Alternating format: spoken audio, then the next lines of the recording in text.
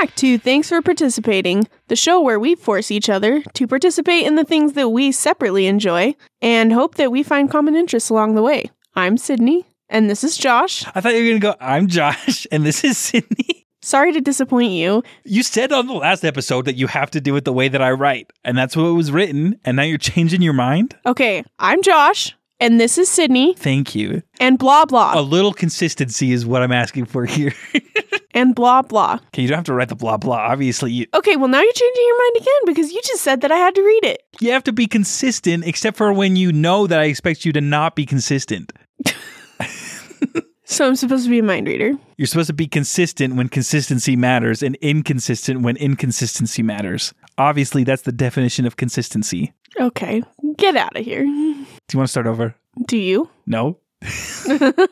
I'm just being polite since I interrupted you so rudely to give you the option of redoing the intro. Obviously, I'm not going to restart the recording. I'm going to keep all those bloopers in for the listeners to hear because that's what they come here for. Is they come here to listen to us not know how to make a podcast. Fair enough. All right, the ball's in your court. What would you like to say? I would like to say that today we are talking about something very near and dear to my heart, the Fearless album. Woo! And there was much rejoicing. Yay. It's been a long time coming. When did we do the first Taylor Swift album? In like August, right? I don't even remember. Yeah, it's been a while. Well, I can pull up because since our podcast is publicly available, I can just Google that. Taylor Swift debut album, September 1st, 2023. So September, October, November, December, January. It's been September to October, October to November, November to December, December to January. And now January is almost over. So almost 5 months since we did the Taylor Swift debut album. Josh can count. He promises. I'm a math tutor. I know numbers. Especially to his students. Yeah, it's been a hot minute. But we are recording on the day that Taylor Swift found out that she's going to the Super Bowl. So, wow, what a coincidence. Yeah. Big day for Taylor Swift. Yeah. We're recording an episode about her. That's probably the biggest news. Yeah. The biggest thing that's ever happened to her. Taylor Swift, if you're out there, if you're listening, even though the whole premise of this podcast is that Sydney and I are married, and as a married couple, we're introducing each other to, there's always a place for you on my left ring finger. Just saying. Okay. All right. With that aside, do you want me to jump into? Sure. Fearless. Yes. As long as you fearlessly take it away. Okay. This is probably her favorite album of mine so far. Maybe I'll change my mind as we listen to all of the podcasts, but this is the one that I really grew up with. I think the one that I would listen to the most, and I had the extended version, and I remember I downloaded it on iTunes when it came out, throwback to the iPod Nano, and I had 4 of the music videos on my iPod that I could watch, and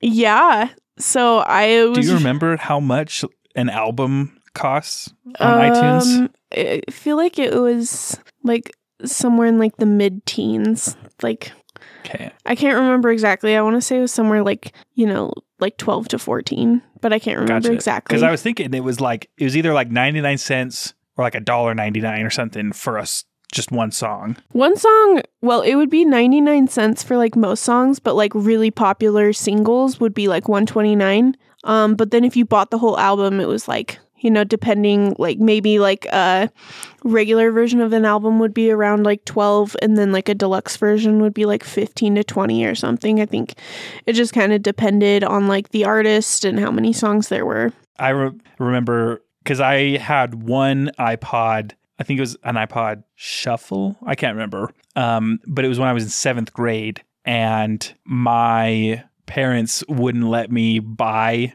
music. So the only music I could put on it was stuff that my mom already had on her iPod. And it was she had a first gen iPod or something. And so it was a lot of Bee Gees and 90s, 2000s, mom Zumba class, mixtapes, stuff.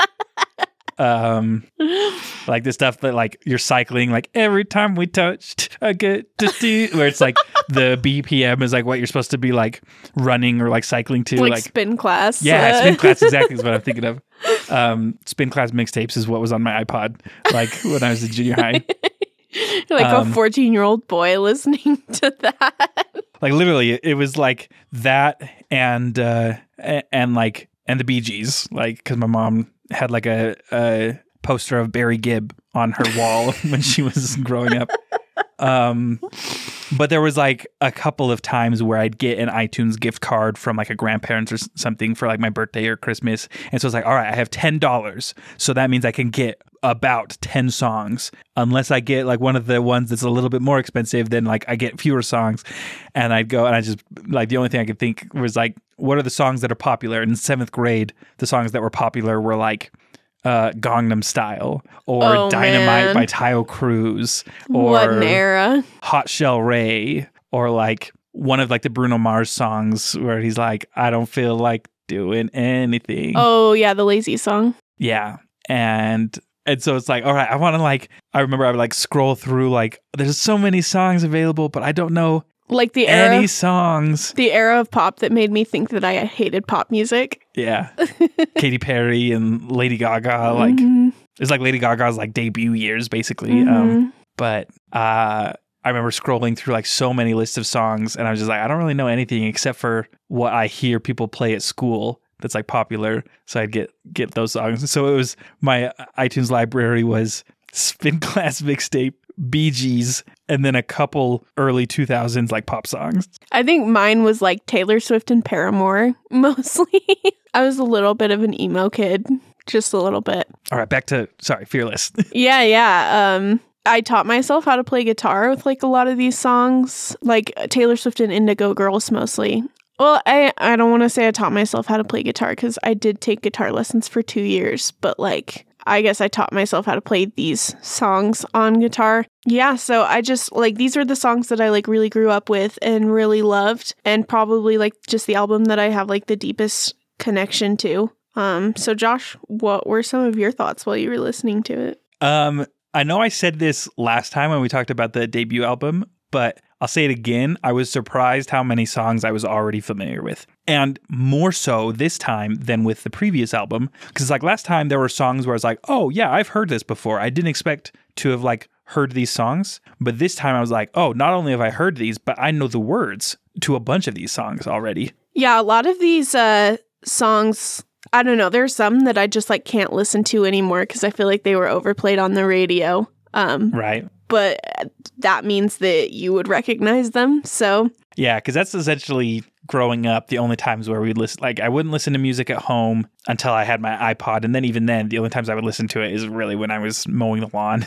I never took my iPod like out in public, and I definitely didn't have any Taylor Swift on there. But yeah, just like on the radio, and this was because I remember like as far as like my Taylor Swift knowledge goes, I knew about Taylor Swift and I knew that she made like country music. I didn't know like specifically what country was, or I don't even know right now if this, I know it's kind of like country-esque, but I don't know if it like falls like comfortably in the country genre. Yeah, it's debatable. I think like some people are like country pop purists, like quote unquote. Yeah. It definitely like it uses steel guitar and like some stuff, so it definitely has like elements of country music, and I think you could argue that it's like country pop. And I definitely knew like a couple of songs, like probably the one I knew most was like Love Story, which is on this album, which I definitely didn't expect it to be on her second album. I thought that would be like later down the road, but I guess that makes sense if it was like that early and I would have like known about it. But I remember where like the break, this is where I expect like the break in knowledge for me to be. I expect, I don't know how many albums there are before this point, but I remember on the radio, I was like a little bit older and her song Shake It Off came out, which was like a paradigm shift between like what had come out. Like it didn't sound country at all. And my mom was upset. She was like, you can't make country music and then make pop music. Like those are against the rules. You got to stick with like what you did before. And I was just like confused. I was like, I don't know. I feel like this is like a fine song. You can like make whatever kind of music you want. And my mom was just really like mad. And she like complained for a long time about that. And that's funny because my dad had like a similar reaction where he was just like, it's a mistake to like move away from like this kind of music. And like even to this day, like him and my sister will like jam out to Taylor Swift, and he'll listen to like some of the later stuff that my sister will show him.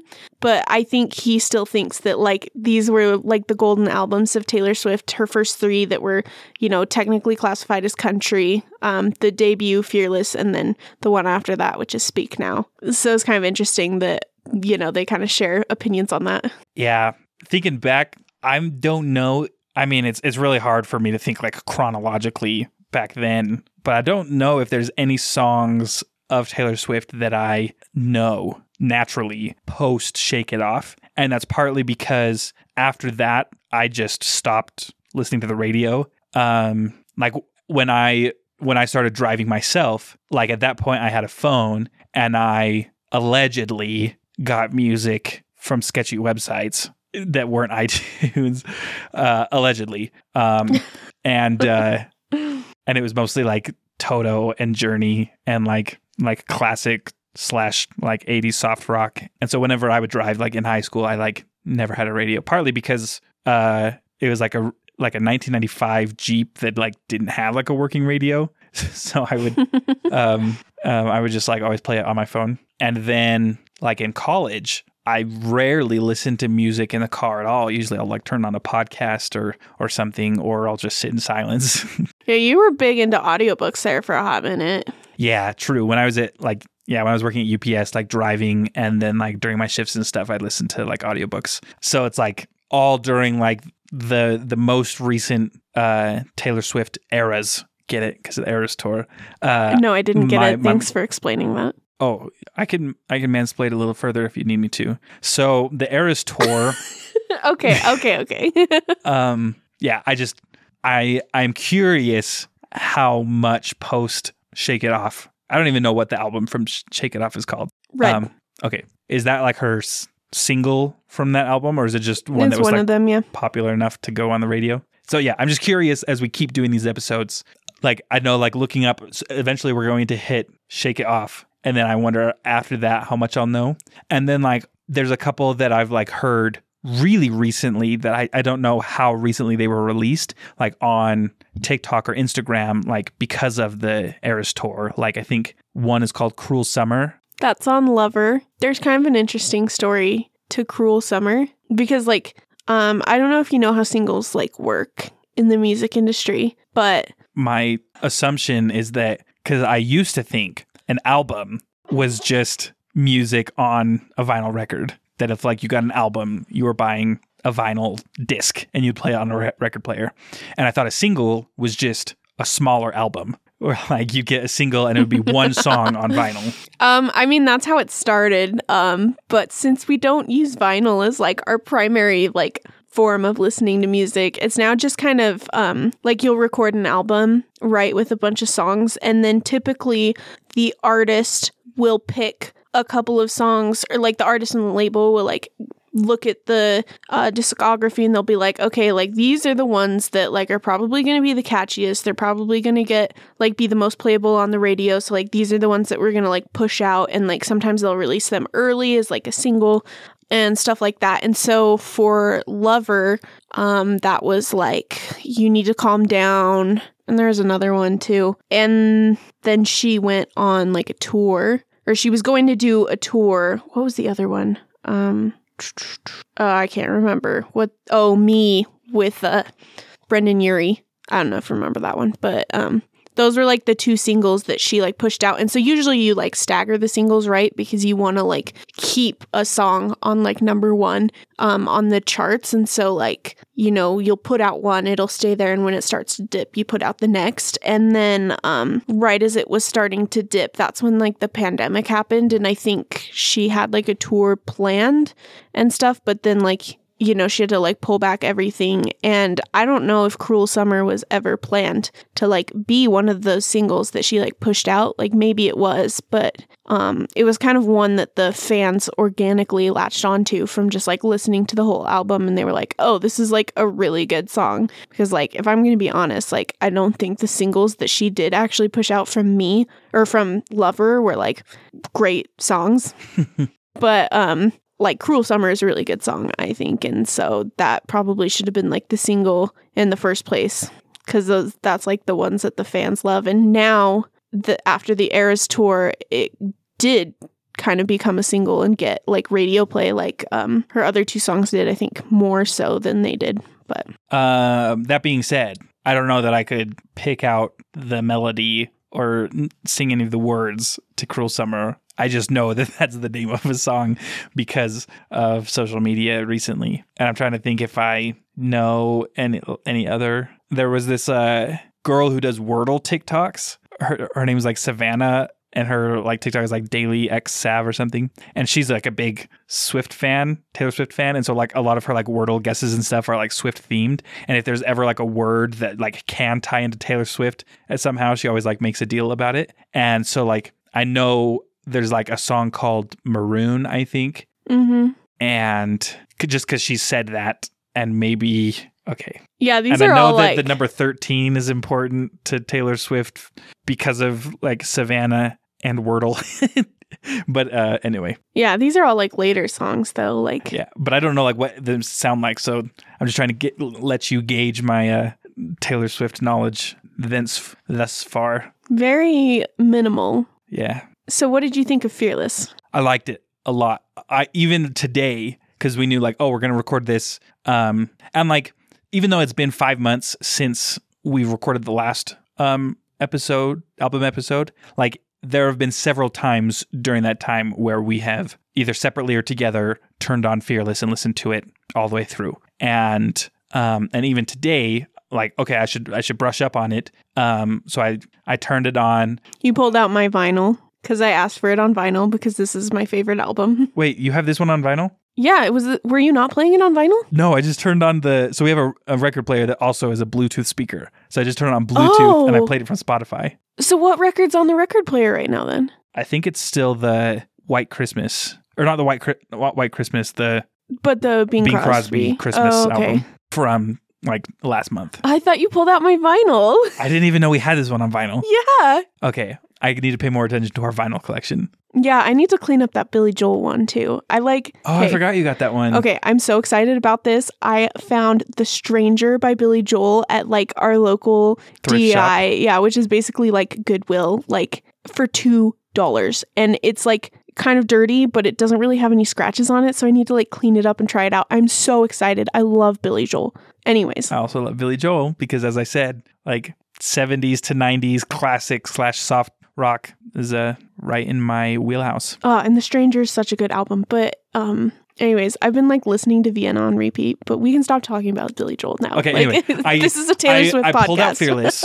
I turned it on like while you were in the shower. And I was just like cleaning up the living room, getting like the podcast stuff ready. I was listening to it and I surprising myself by how much I was like humming along to the songs, like as they would like play the first time through. And I think I listened to it like 1.5 times through today.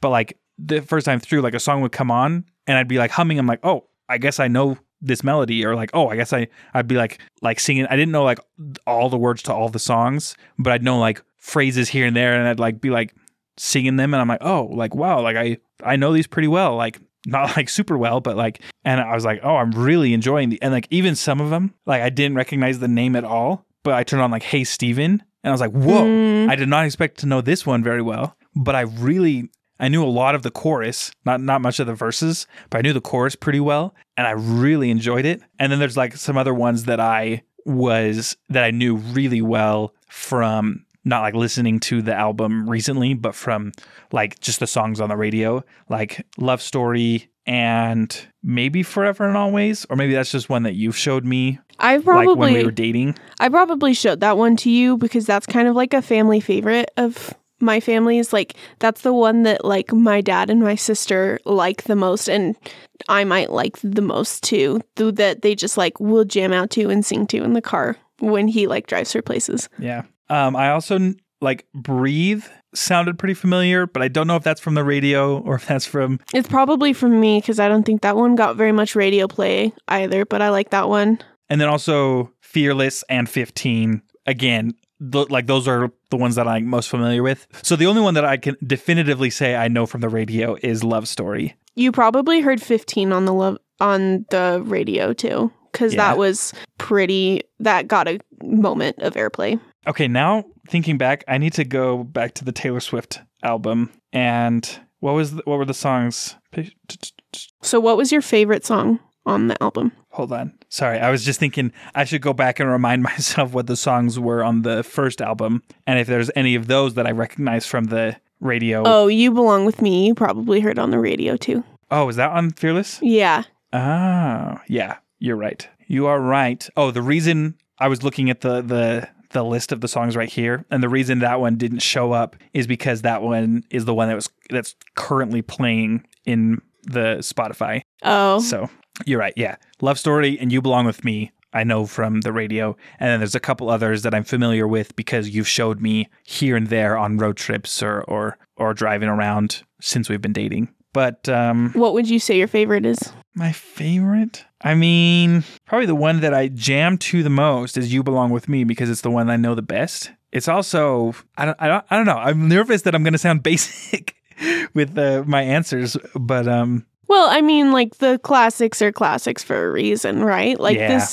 this was big because it's a good song, you know? Mm-hmm. Let's see. And also, there's a couple here that like I know I enjoyed, but like looking back, I can't think what the melody sounds like. Like Change, The Best Day, The Way I Loved You, You're Not Sorry, Tell Me Why, White Horse. Basically, all of those I can't. And maybe it's just because I didn't like look at which song was playing while I was listening to it today that I can't like put the song title to the music. So I can't remember so just based on memorability, is that a word? Memorability? Yeah. Based on memorability alone, I'd probably have to say You Belong With Me is my favorite from this album. Cool. Second might be Hey Steven. Mm-hmm. That's the one that's like, I can't help it if you look like an angel. I think it's a really unique one. I like it. Yeah. And then probably after that, like, I don't know. I know Love Story really well, but I don't like it that much. Hey Steven always made me think of my best friend growing up because that's her last name. And so, oh, that's cute. Yeah. And then 15 and Fearless are really good. They are. So I would probably say You Belong With Me, then maybe Hey Steven, but it's probably pretty close with Fearless, then 15. I don't know. Love Story, I can take it early. I know it really well, but it's not, I don't really like turning it on. Like if any of the songs, I don't know. I wish I could speak more definitively about the rest of the album. I just can't remember like what they are. But like if Fearless, 15, Hey Steven, You Belong With Me, or Breathe came up on like a shuffle, I would listen to it, maybe even replay it. But if Love Story came up, I would probably skip it. I don't know. It'd have to catch me in the right kind of mood. Yeah. And then, I don't know, the rest of the songs, I couldn't tell you one way or the other if I would play it or if I'd skip it. That's so funny because, I don't know, I feel like if I've heard a song played to death on the radio, and like part of it was like my fault too, because I was playing it to death in my room and then I'd hear it on the radio. Like I feel like 15, like it's a great song, but I just got like really sick of it. And like even to this day, like I have to be in the right mood to like listen to it, even though I do like really like it just because of how much I listened to it as a kid or how much it was like forced upon me on the radio. And like same with like Love Story and You Belong With Me. I think some of my favorites from the album, Forever and Always, that's a big one for me. Tell Me Why, The Way I Loved You, and The Other Side of the Door. Those are probably like the tracks that I go to when I like want to listen to something off of Fearless. Like those are the ones that I like a lot. And those are like the ones that you don't remember. So I know. I think it's like kind of funny. After we released the last Taylor Swift episode, one of our podcast friends messaged me and he was like, I'm really excited for your thanks for Swift-debating playlist, which was just like a funny like play on words. And I was like, ooh, maybe that's a good idea. Maybe we should make a playlist of like all of like the favorite songs from each album as we go through them. But like, I feel like it's just going to be the Taylor Swift biggest hits. Like, there's not going to be any like deep cuts because I'm just like, I don't know.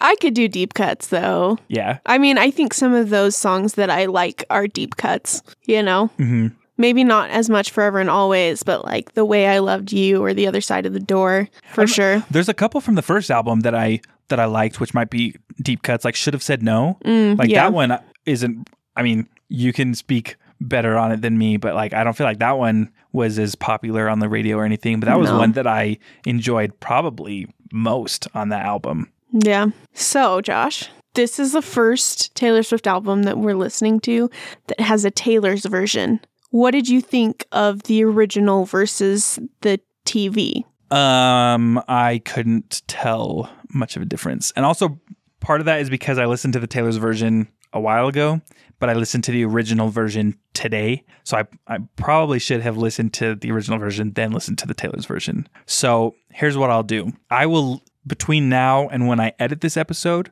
I will listen to the Taylor's version, and right here, I will insert any and all thoughts I have on on the updated the version. All right, hello there. This is Josh from the future in the editing booth, and I'm told I have to give my thoughts on the vault tracks and more in-depth in general about the Taylor's version of Fearless. First off, when I pull up Taylor's version, I'm noticing that there's 27 tracks and something's not computing. I know that I'm not very good at math, as was established previously in the episode, but if there were 13 tracks in the original album and only 6 vault tracks, how do we end up with 27 total tracks on the Taylor's version?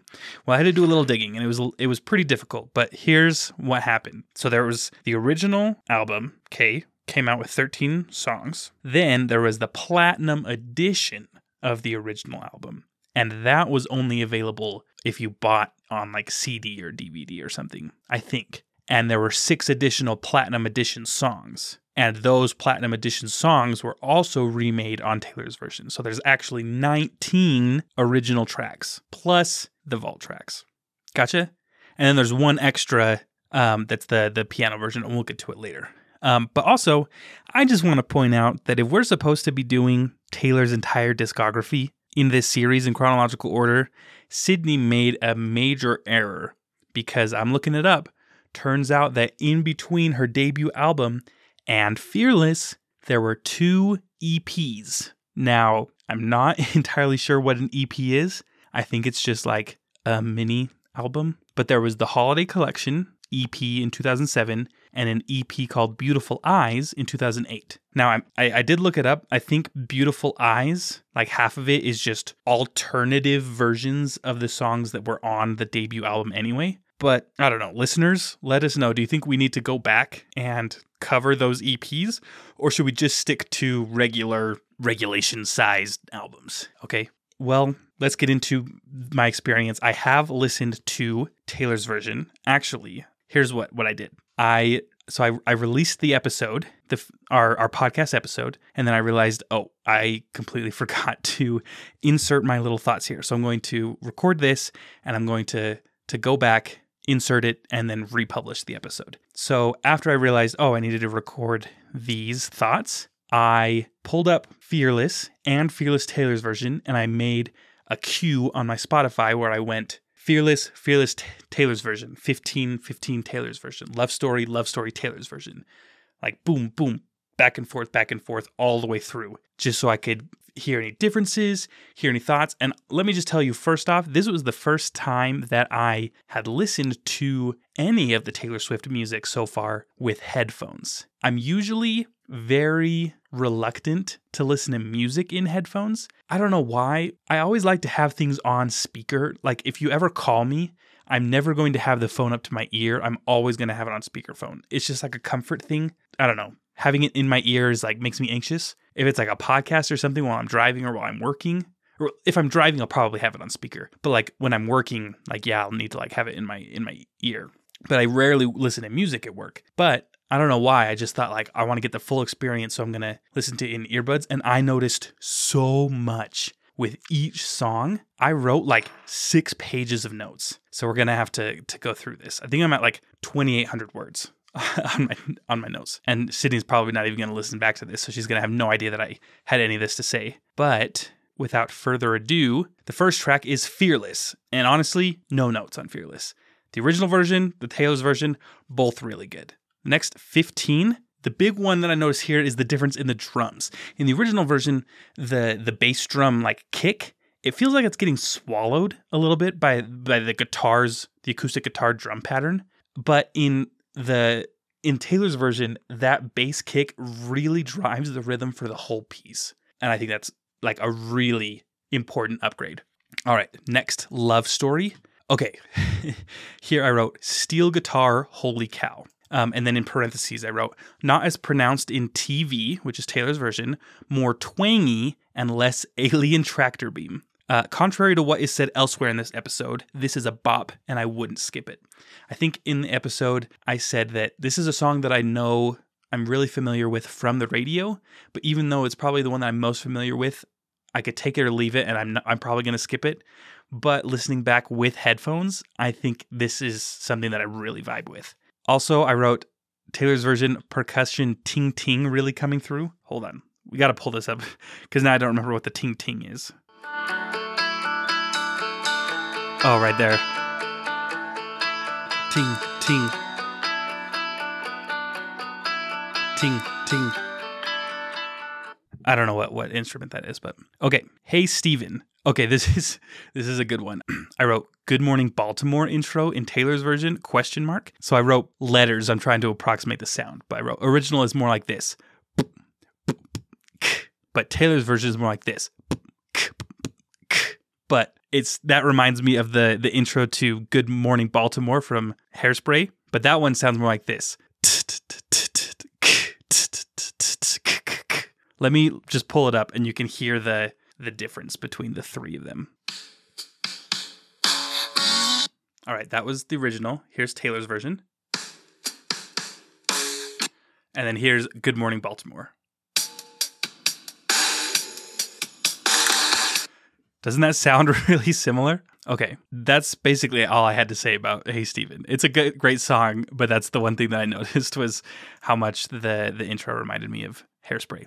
Okay, White Horse. So this one, I don't know why, but the cello accent line at the beginning is kind of a turnoff, which is really weird because usually I love the low harmonics of like a bright and mellow cello part. But unfortunately, I think the cello bummerness just like ruins the whole song, basically. I don't know. And it's even worse, I feel like, in the Taylor's version. So this is one of those songs that I would prefer the original to the Taylor's version, but either way, I'm going to skip it. Okay, You Belong With Me. I usually hate songs that have like the constant hi-hat coming in on every eighth note in the measure, but for some reason, the hi-hat in You Belong With Me feels really tasteful and appropriate. Like when it comes in the chorus, and then it has the snare on the 2 and the 4 beat. Also, the steel guitar in this piece, it sounds like I wrote ocean woo-woos. I don't know if that makes sense. But in the Taylor's version, it's not as ocean woo-woo, but it's like, you know, like the voguing dance where you squat and then you move your elbows in and out. I'm doing it right now with my arms. Obviously, you can't see me as the listener. But for me, the steel guitar in the Taylor's version for You Belong With Me feels like echoing, voguing in low gravity. That's just what I picture when I hear that. Okay. Also, so the drums that come in right at the end of the pre-chorus as the chorus like builds up, it's like the right there. Okay, that's what I'm talking about. I'm a sucker for that. What you're looking for has been here the whole time, and then the drums like right before the chorus goes okay, on we go. Breathe. In the episode, I said that this was one of the ones that I liked the best, but listening back, I think I was thinking of a different song that also has the word breathe in it that's not a Taylor Swift song. Because when I was listening to this, I was like, this is actually a skip. Probably prefer the original to the Taylor's version for this one also, but would skip either of them. Okay, Tell Me Why. This is an interesting song.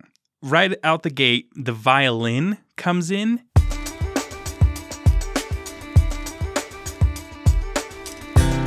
And it sounds to me, not exactly, but it reminds me of Bilbo's birthday song in Fellowship of the Ring.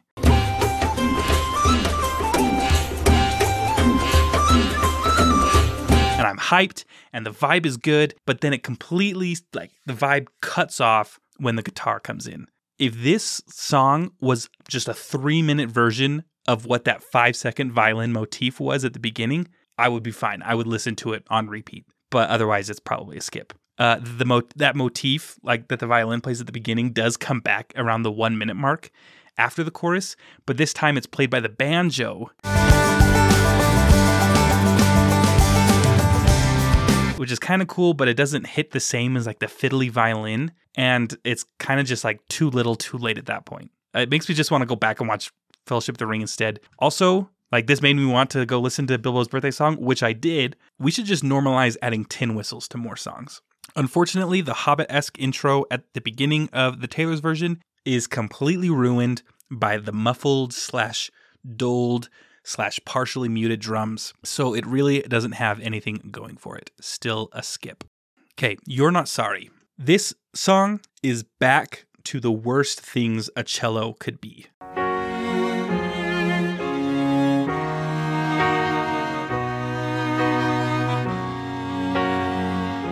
I wrote, oh geez, nothing groovy about this song. Hard skip. But then I wrote, whoa, hold your horses. The concert hall equalization in the Taylor's version completely turns the cello's frown upside down.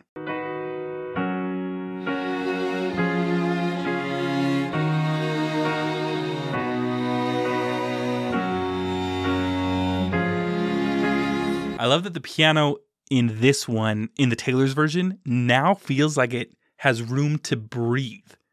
Somehow the Taylor's version starts on the right foot and creates a groove, and it maintains that groove all the way through the chorus. So this one, interestingly, is a skip in the original, but it's not a skip in the Taylor's version. So that's a big difference between the two. Next, The Way I Loved You. This one, banjo as an instrument in general can be fun, but the banjo in The Way I Loved You is pretty boring and sounds a little bit too much like the younger cousin in the family band.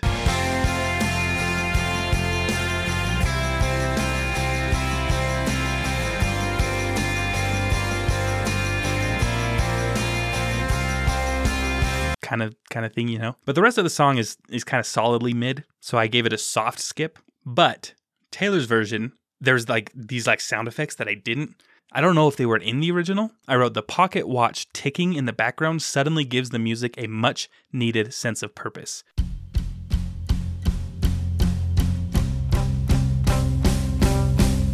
Also, I didn't notice the battlefield drums in the original track. He is sensible and so incredible and all. But I really dig them. Were they there before? I can't be bothered to go back and check. Not a skip. Green check mark. So this is another one where it was half a skip in the original, but definitely not a skip in Taylor's version. Okay, quite a bit to say about Forever and Always. The whole first verse sounds like it's missing something. I can't explain it. And I don't know if what I'm going to say will accurately convey what I'm trying to express. But it's missing something, and it partially resolves itself when the chorus hits, but it still feels like there's some vague, nebulous sort of emptiness. And I wrote, when I was listening to the original, crossing my fingers, Taylor noticed it too and fixed it in Taylor's version. Then I wrote, yes! !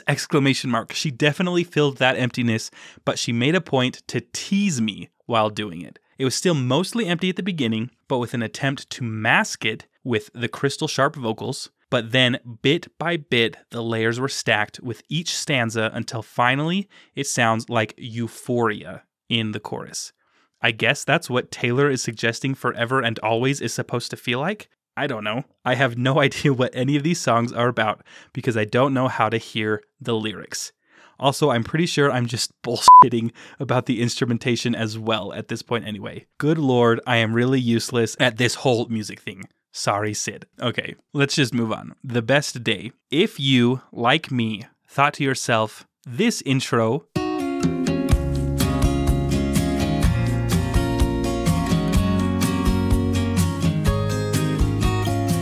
could benefit from the use of steel drums, maybe a little bit of marimba, perchance, then I have some great advice for you. Just listen to Margaritaville by Jimmy Buffett instead of exhausting yourself trying to listen to the rest of this song.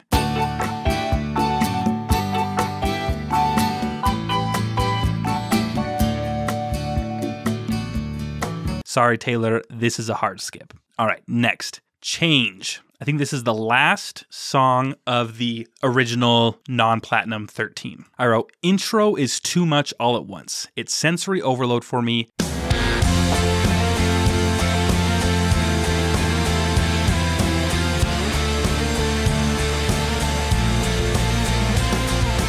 It all cuts out at 21 seconds, and it's quite refreshing, but that refreshment only lasts 10 seconds until the sensory nightmare restarts. Maybe I only think this because I've been listening to Taylor Swift music via headphones for nearly 2 straight hours. Maybe I'll revisit this song in the future and see if my mind has changed, but let's be honest, I'm definitely never going to listen to this one again. Taylor's version is just as bad, hard skip.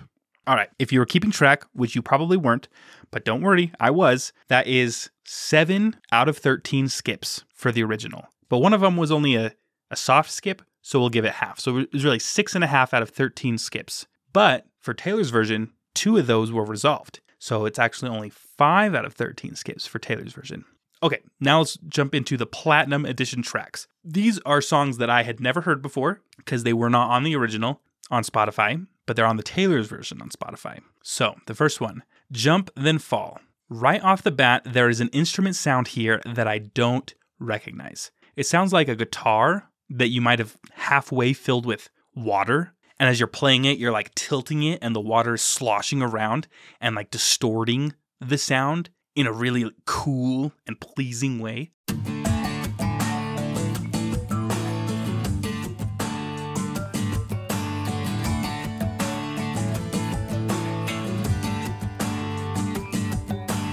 This first song from Platinum Edition feels like a great breath of fresh air after listening to the second half of the original 13 songs. Okay, next. Untouchable. Too long of an intro that doesn't feel earned by the time the vocals come in at 21 seconds. It's brave.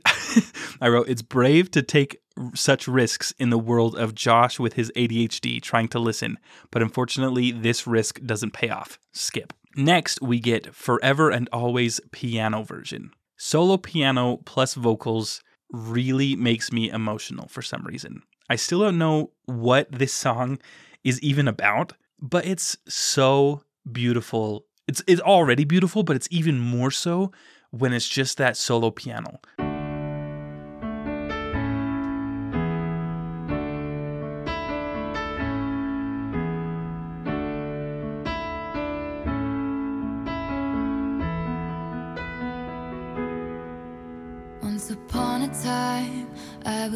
Also, the brief pause after she says silence. Oh, sure. So here's to everything. Calming down to nothing. Here's to silence. It cuts me to the core. Where is... Are you kidding me? Like, literal chills. This is one of those songs that as I'm listening to it, I picture Sydney playing and singing it. And I would love to hear her do that. Or maybe actually I want to play and sing it. I wrote, oh goodness gracious, the violin just came in at 3 minutes and 40 seconds and I'm in tears. And I stare at the phone, he still hasn't called. And then you feel so low, you can't feel nothing at all. You flash back to when we said forever and always. That's true. It came in and I teared up. It's a great song. That is probably a repeat song. Opposite of a skip. I would play this again. Okay, next. Come In With the Rain. I don't feel like I have anything interesting to say about this one. Sorry, listeners, I'm probably a real bore. This is just a plain and simple skip for me. Next, we have Superstar. Okay, this has been the most comfortably mediocre song of the whole album, I think. It's a soft skip, but only if I'm in a hurry. All of these skips would be skips if they came on on a shuffle. That was kind of like when me and Sydney started this series. We were thinking if this song came on while we were listening to music on shuffle, would we skip it or would we not? So most of these songs that I say skip would be skip under that premise, but some of them that I say skip wouldn't necessarily be a skip if I was listening to the album itself straight through. Some of them still probably would be, though. This song, though, Superstar, would actually be a song that I would love to have on repeat under certain circumstances. Like if I was driving on a road trip through the desert in like southern Utah and Sydney was asleep in the passenger seat next to me. I knew from the first note that I'd be breaking all my rules to see you.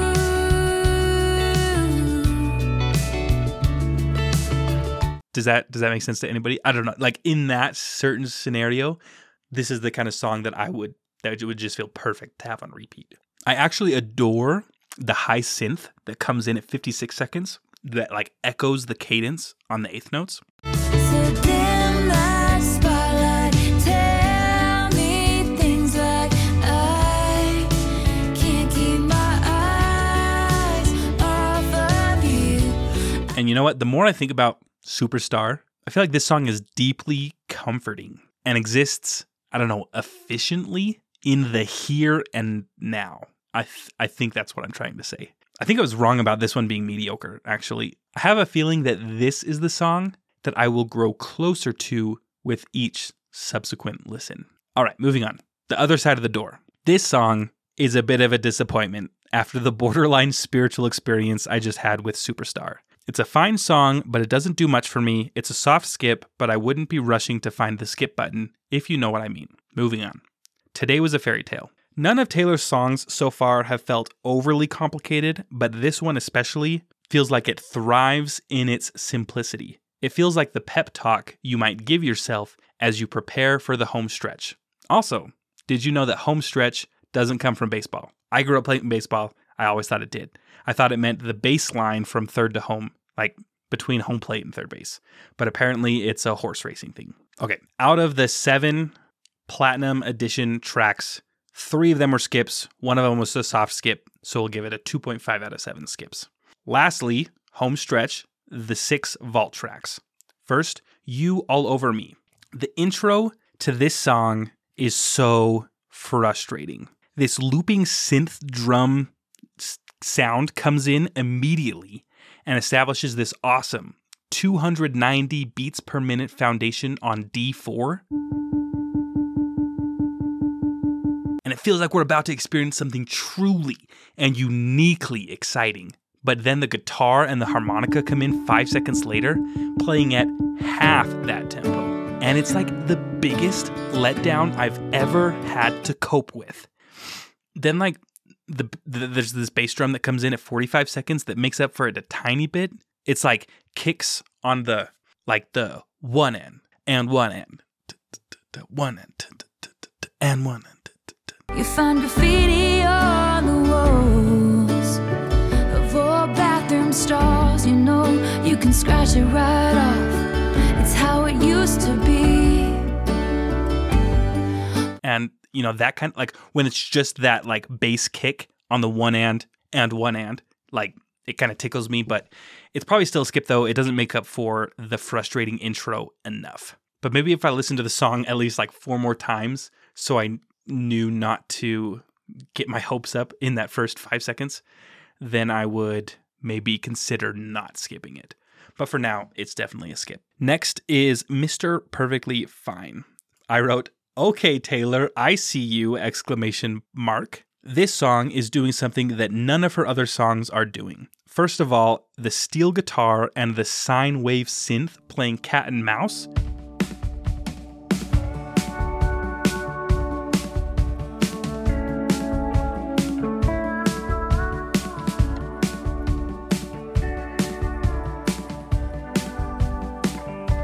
Brilliant. Then the vocals come in and the swoops at the end of each phrase mimic the steel guitar swoops. Mr. Perfect Face, Mr. Here to Stay.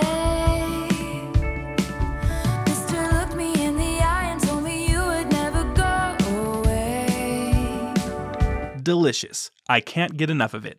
A lot of these critiques come down to whether or not the song is able to capture my attention right at the beginning and hold on to it, and this song does both perfectly. Moving on. We were happy. That being said, this one doesn't capture my attention in any way whatsoever. Skip. Moving on. That's When, featuring Keith Urban. I wrote, for some reason, the first verse with Taylor singing doesn't vibe, but the second verse with Keith singing does vibe. Not sure why, but it is what it is, I guess. Moving on. Don't You. The intro is a creative mixture that feels simultaneously melancholy and haunting, yet ethereal and hopeful.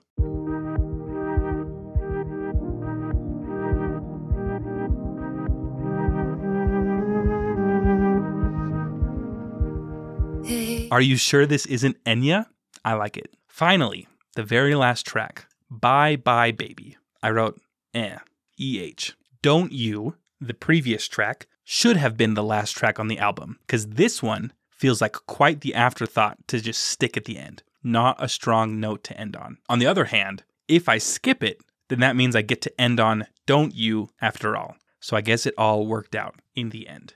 So 3 out of 6 skips for the vault tracks. And I guess that's all I have to say. I will turn it back to your regularly scheduled programming. But I know that, like, because isn't this one of, if not the most recent Taylor's version to be released? I thought this was one of the first. This was the first one to be released. Oh, what was the one that was just released? 1989. No, not that one. Because it was one of the ones that you said, like, oh, I loved listening to this one when I was it Speak Now that came out relatively recently? Oh, yeah, Speak Now. Mm-hmm. Yeah, I remember when that came out, and I was aware that it was coming out because people on social media were like, oh, Speak Now drops at midnight or something. And we were still awake, and I was like, have you started listening to it? And you were like, duh. And then, like, the next day I was like, okay, well, what were your thoughts? And you said something along the lines of, like, the music's still really good, but, like, the emotion isn't as present because when she recorded it originally, all of these things that she's writing the songs about are like fresh and you can feel her emotion. And now like that, like raw emotion isn't there. And so you don't get like as much of the touchy feelies from listening to it. Is that the case with Fearless as well? I think no, not as much with this one. And I don't know why it was like so different from the albums. I know my dad has very strong opinions about Taylor Swift, so I'm going to bring him up again. But when he heard like Fearless come out, he was like kind of upset. Not upset, but he's just like, it's not the same. Like the emotion's not the same. And I was like, no, it's great. And like, you know, the vinyl that I do have is like the Taylor's version. So I think this one less so than like, I think this one lives up to the original more than like Speak Now does. Like I do remember feeling a little disappointed with Speak Now, but yeah, I think Fearless is great. So okay, I have a question. I would assume, because I know I think you explained this last time, or maybe we talked about it a little bit and we were going to save it for this time about what Taylor's versions are and like why she's releasing Taylor's versions. We were going to save that. So I'm glad you brought it up.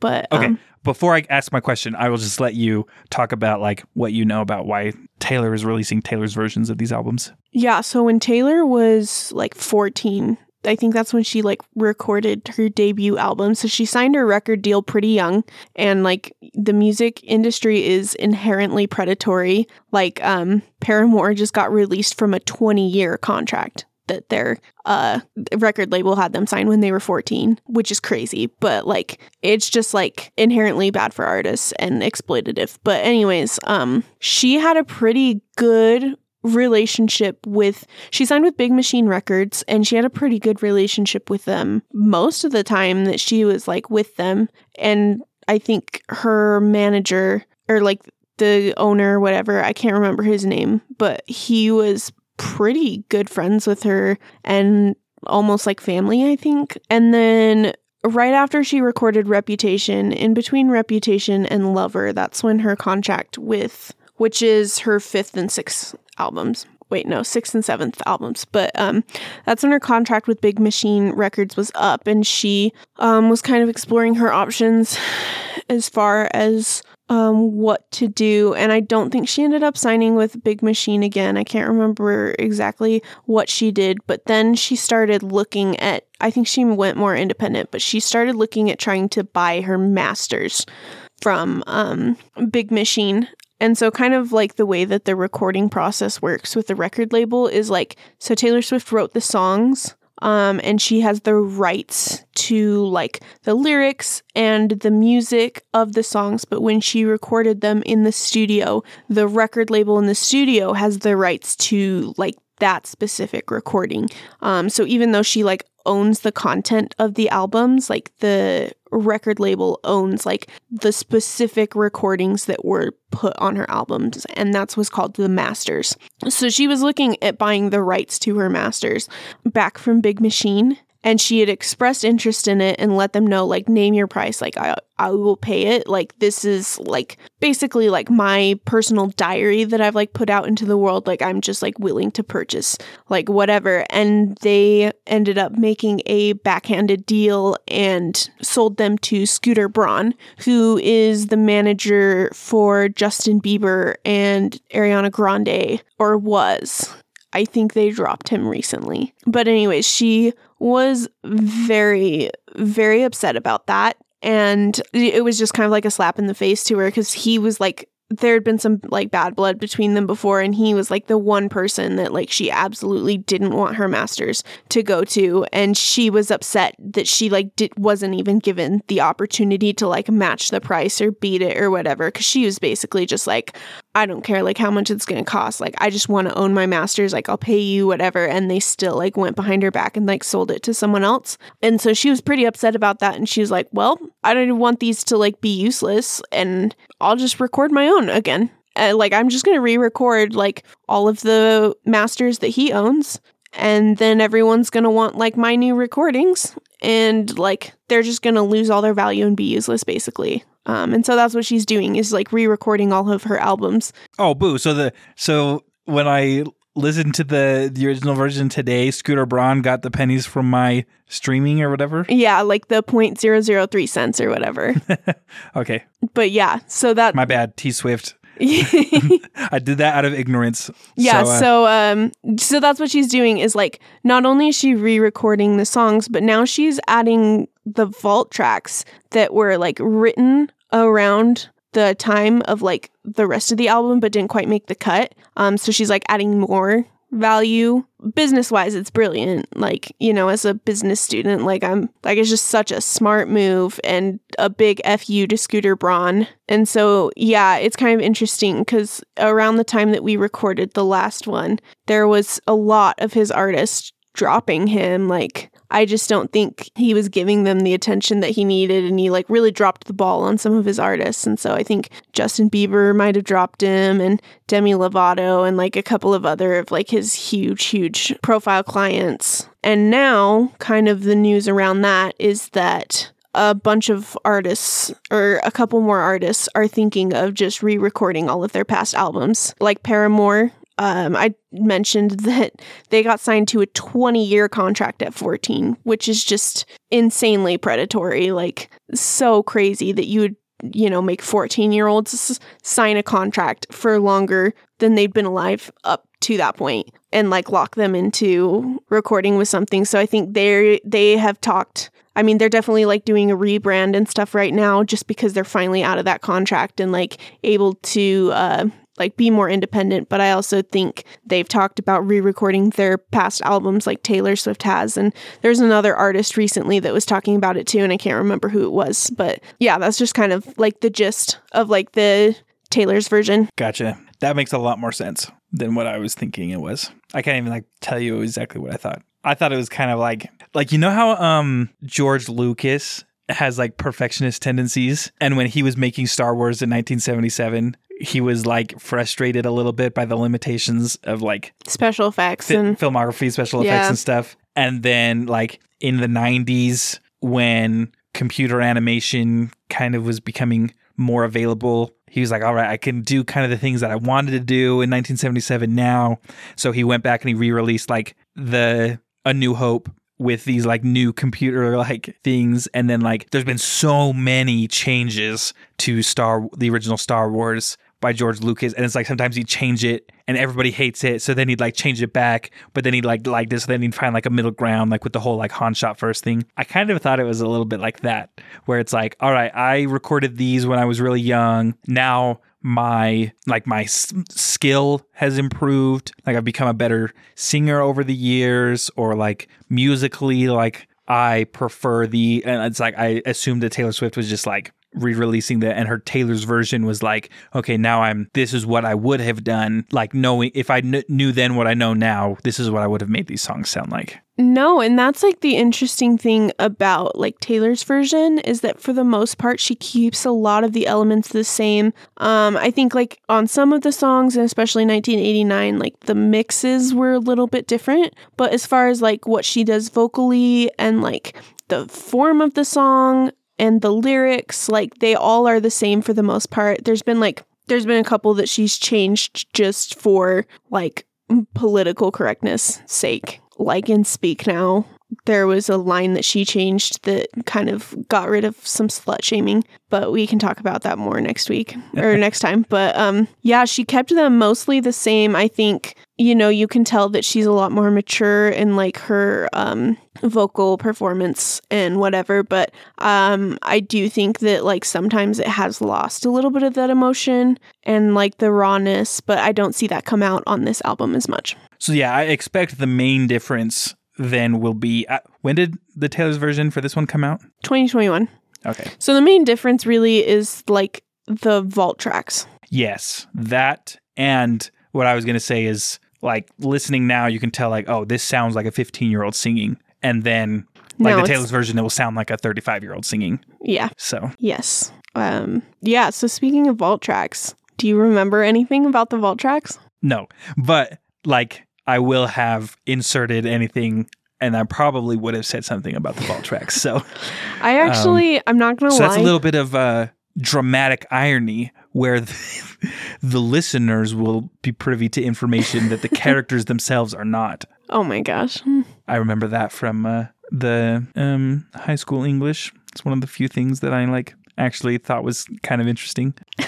That and rhetorical devices. Yeah, so I think on this album, I was a little disappointed by the vault tracks. I mean, obviously the biggest one to come out of it was Mr. Perfectly Fine, which is kind of fun, but it's like definitely not the best song on the album, and like I see why it was cut in favor of other ones. Like there are other albums where I think the vault tracks are better, but like since this was the first Taylor's version one, and like I heard the vault tracks on this, and I was like, oh man, like if these are what the vault tracks are like they're just like the rejects, right? Like so they're not going to be like any better than what's on the album, and I was like a little disappointed by these ones. But yeah, Mr. Perfectly Fine was like fine, but it's not my favorite. How many vault tracks are there? Like 5 or 6. Let me look. Wow. Okay. 1, 2, 3, 4, 5, 6. Yeah, 6. Cool. And Mr. Perfectly Fine is the only one that I have saved to my library on Spotify. Oh, yeah? Yeah. Let me go back to, oh, there it is. So there's 1, 2, 3, 4, 5, 6, 7, 8, 9, 10, 11, 12, 13. That must be why Taylor Swift loves 13, because there's 13 songs on this album. I don't think that's necessarily it. I think, I don't know. Taylor Swift is really big into like Easter eggs and like, putting out secret hints for her fans to find. Yeah, being very cryptic. Yeah, she really likes doing that, and her fans really love that she does that. It sounds like they just eat it up. And oh yeah, for sure. So yeah, it'll be interesting to see which one she does next. So I was just curious, are most of her albums, and I'm just talking about like the originals, because obviously when she releases the the vault tracks, it's going to be like bigger. But are they usually about the same size albums, or is there like a industry standard for like an album, or do you know, like are there bigger albums and smaller albums of hers? Yeah.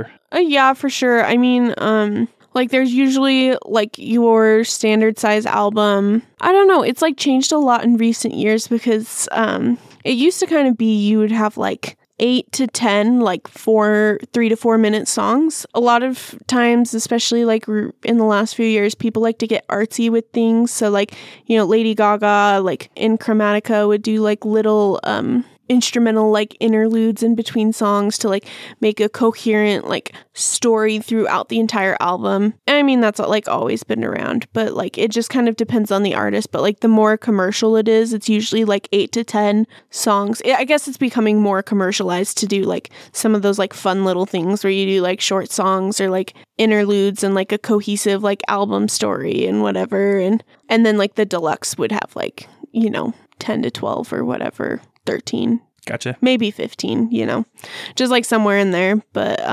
yeah, I think like the idea of like what is commercial has like changed a lot now that like record labels have become less important in the age of the internet. So I'll have to try to pay attention to, because I'm interested, like as she grows as a musician and as a business person, like what the format of the albums like changes or something. I don't know. I'm just kind of interested in like the stats, like not only of like the number of songs, but also of like the types of like, obviously like the instrumentation is going to change when she transitions from country to pop. And then doesn't she also eventually transition from like pop to more like indie pop or whatever? Yeah, when she like was inside during the pandemic, she wrote 2 like folk indie albums. That was Folklore and Evermore. And then after the pandemic, she came right back to pop with Midnights. So isn't there one or maybe more where it's more like, I don't know, like isn't Reputation like a different kind of like style too? Yes, but more aesthetically than like musically. Gotcha. It was still pop, but it was like, and we can talk about the story behind it. Let's talk about it when we get to Reputation. Yeah, but it was more like, you know, she's always been like bright colors, and that one had more like blacks and reds and like bad girl kind of attitude. Gotcha. But I was just wondering if that one like sounded more like grunge or alternative or something, because I was aware that like the like aesthetic was like shifted a little bit, but I was wondering if like musically it matched. But no, it's still very pop.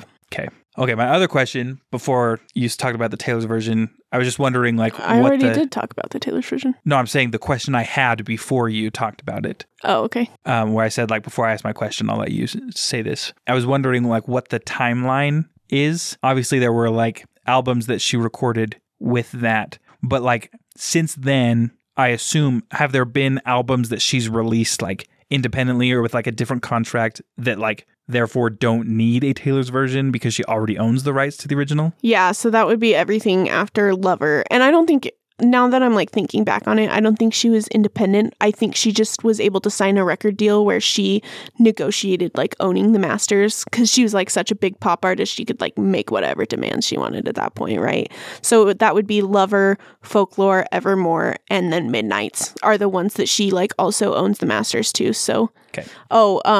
One thing I did forget to mention, like in the Taylor's version, they actually did like offer her a deal to buy back her masters, but the deal was you will have the chance to buy back a master for every album that you record. So basically it would be like, okay, like release Lover, which would be like the next one on our label, and we'll own the masters to Lover, but then we'll give you the chance to buy back your debut. And so it was basically like indentured servitude, like kind of like quote unquote, where, I mean, that's like an extreme comparison, but it's just like, you know, like, sure, we'll give you the chance, but you got to give us like something else. Like, we're not just going to let you buy them outright. Like, we're basically just trying to keep you here forever and ever on this cycle of like continually. Forever and always. Yeah. Of just like continually buying back. But then they just like sold them out from under her to Scooter Braun. So, man, yeah, it was kind of dirty. Sounds like they didn't take up business ethics course. Yeah.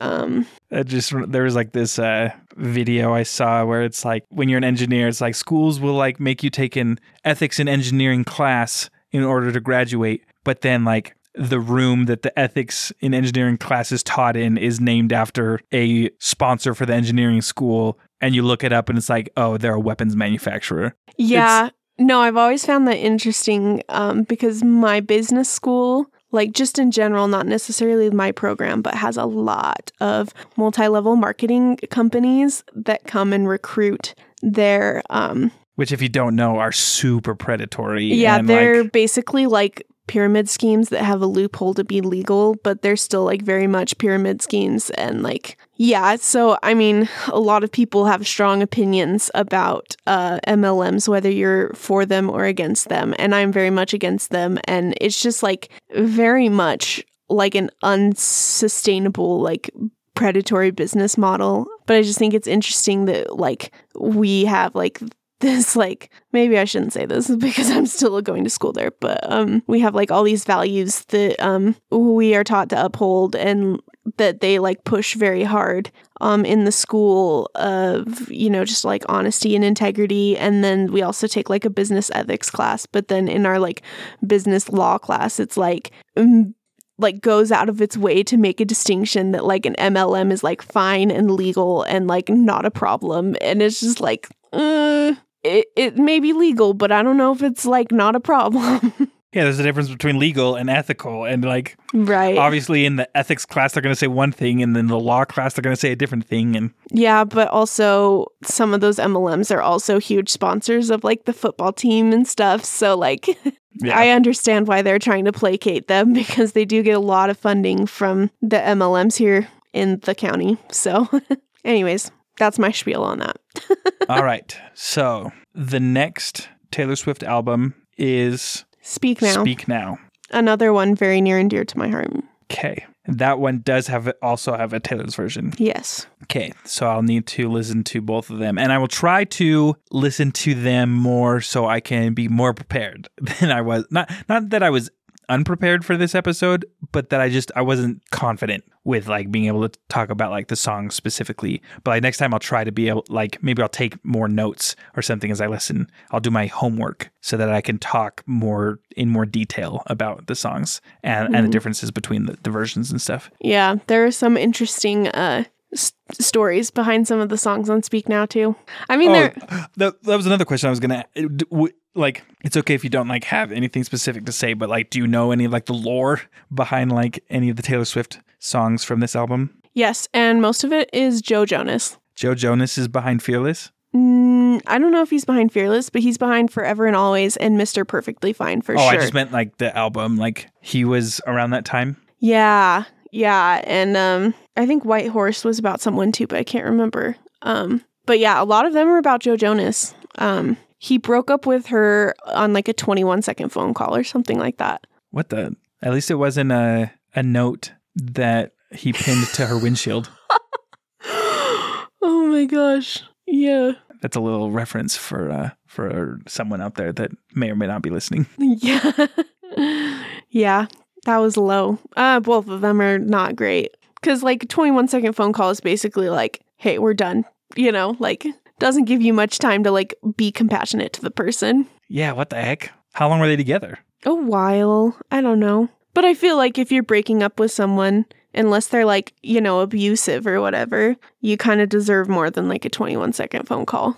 Gotcha. Yeah, it just like, yeah, it was interesting. And then, you know, now seeing him getting divorced from Sophie Turner, also very interesting. Did he divorce her with a 21-second phone call?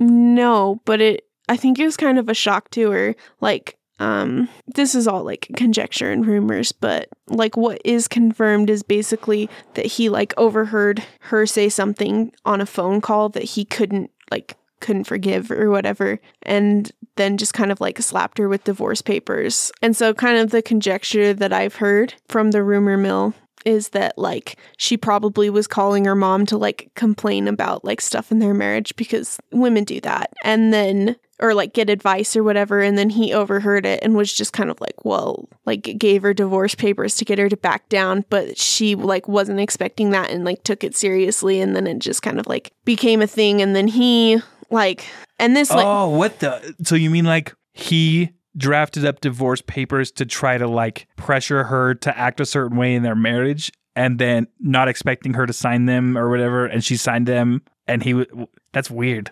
Yeah, I mean, like I said, this is just like the rumor mill, right? Because like all the Right. only thing that's confirmed is like what Joe Jonas has said, because Sophie Turner has remained very quiet about their marriage, but his Joe Jonas's press tour afterwards has also been very interesting. Like he has, first of all, like Sophie Turner and him have always tried to keep the kids out of the spotlight because they have 2 kids, and they've tried to like keep them out of the papers and like out of the spotlight because they don't want their kids to like be associated with them growing up, like as little as they possibly can, right? Like, you know, it's hard in this day and age, but they're trying to avoid that as much as possible. And then as soon as they like started divorce proceedings, Joe Jonas is all of a sudden out in the public calling the paparazzi on himself with his kids, trying to show how much of a good dad he is. Oh, jeez. Or like another one was that he kept on talking about how much of a bad mom like Sophie Turner was because she was out partying all the time, and they kept on releasing these pictures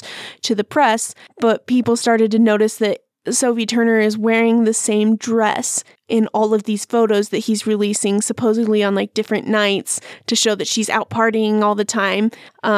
And it comes out that that was just one wrap party for like something that she had been filming. And so like, I don't know, I feel like that's pretty normal to like celebrate with your colleagues after you like finish a big project or whatever. And Right. so, but you know, he was trying to release it and make it look like she was out partying all the time. And then, you know, interviews started surfacing about her saying that she was pretty much a homebody, and like Joe was the one who liked to go out and party and like be social, and she just liked to stay home and wasn't really into partying and stuff. So it just like, it has been very telling. And then of course, Sophie Turner met with Taylor Swift after Really? all this was going on. Yeah. Wow. I bet that was so juicy.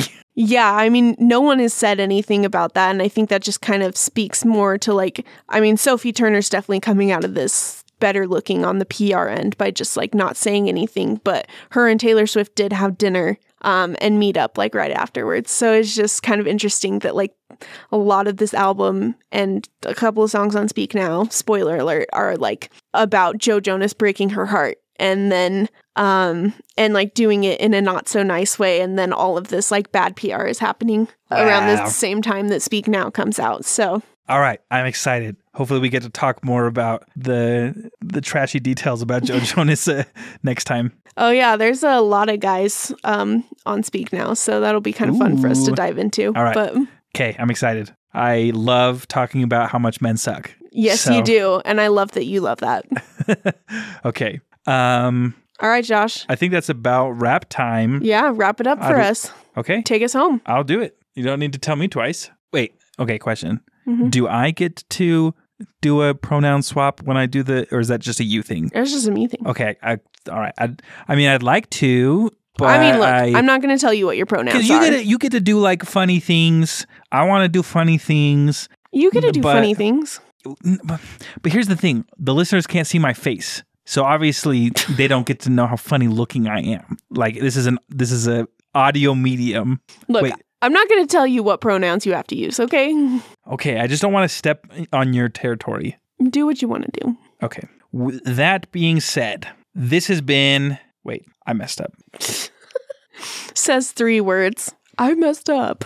I'm not as good at this as you. I'm not good at it at all. Okay, let me try that again. This has been another episode of Thanks for Participating. I've been Josh, and she's been Sydney, and once again, thanks for listening. You can find me on Instagram at JoshIsRich, separated by underscores. You can find Sydney at Dip Your Chicken. You can find the podcast on Instagram and TikTok at TFP_pod and on Twitter at TFP_show. You can also support the show by ordering some podcast merch. The link to our TeePublic store is in the show notes. You can send any mail to participating.podcast@gmail.com. Please rate and review the show on iTunes/Apple Podcasts or Spotify or wherever you listen to podcasts. The cover art is by Vaishon Brandon at Vaishon Designs on Instagram. The music is by Mitch Fry at Firefry_ on Instagram and Mitch Fry Music on YouTube. That's all, folks. Thank you all for participating. And thanks for not breaking up with me with a 21-second phone call. My breakup phone call will be 22 seconds. I mean, I'd like to say I would deserve more, but I don't have a very strong argument. All right, I'll see you next time.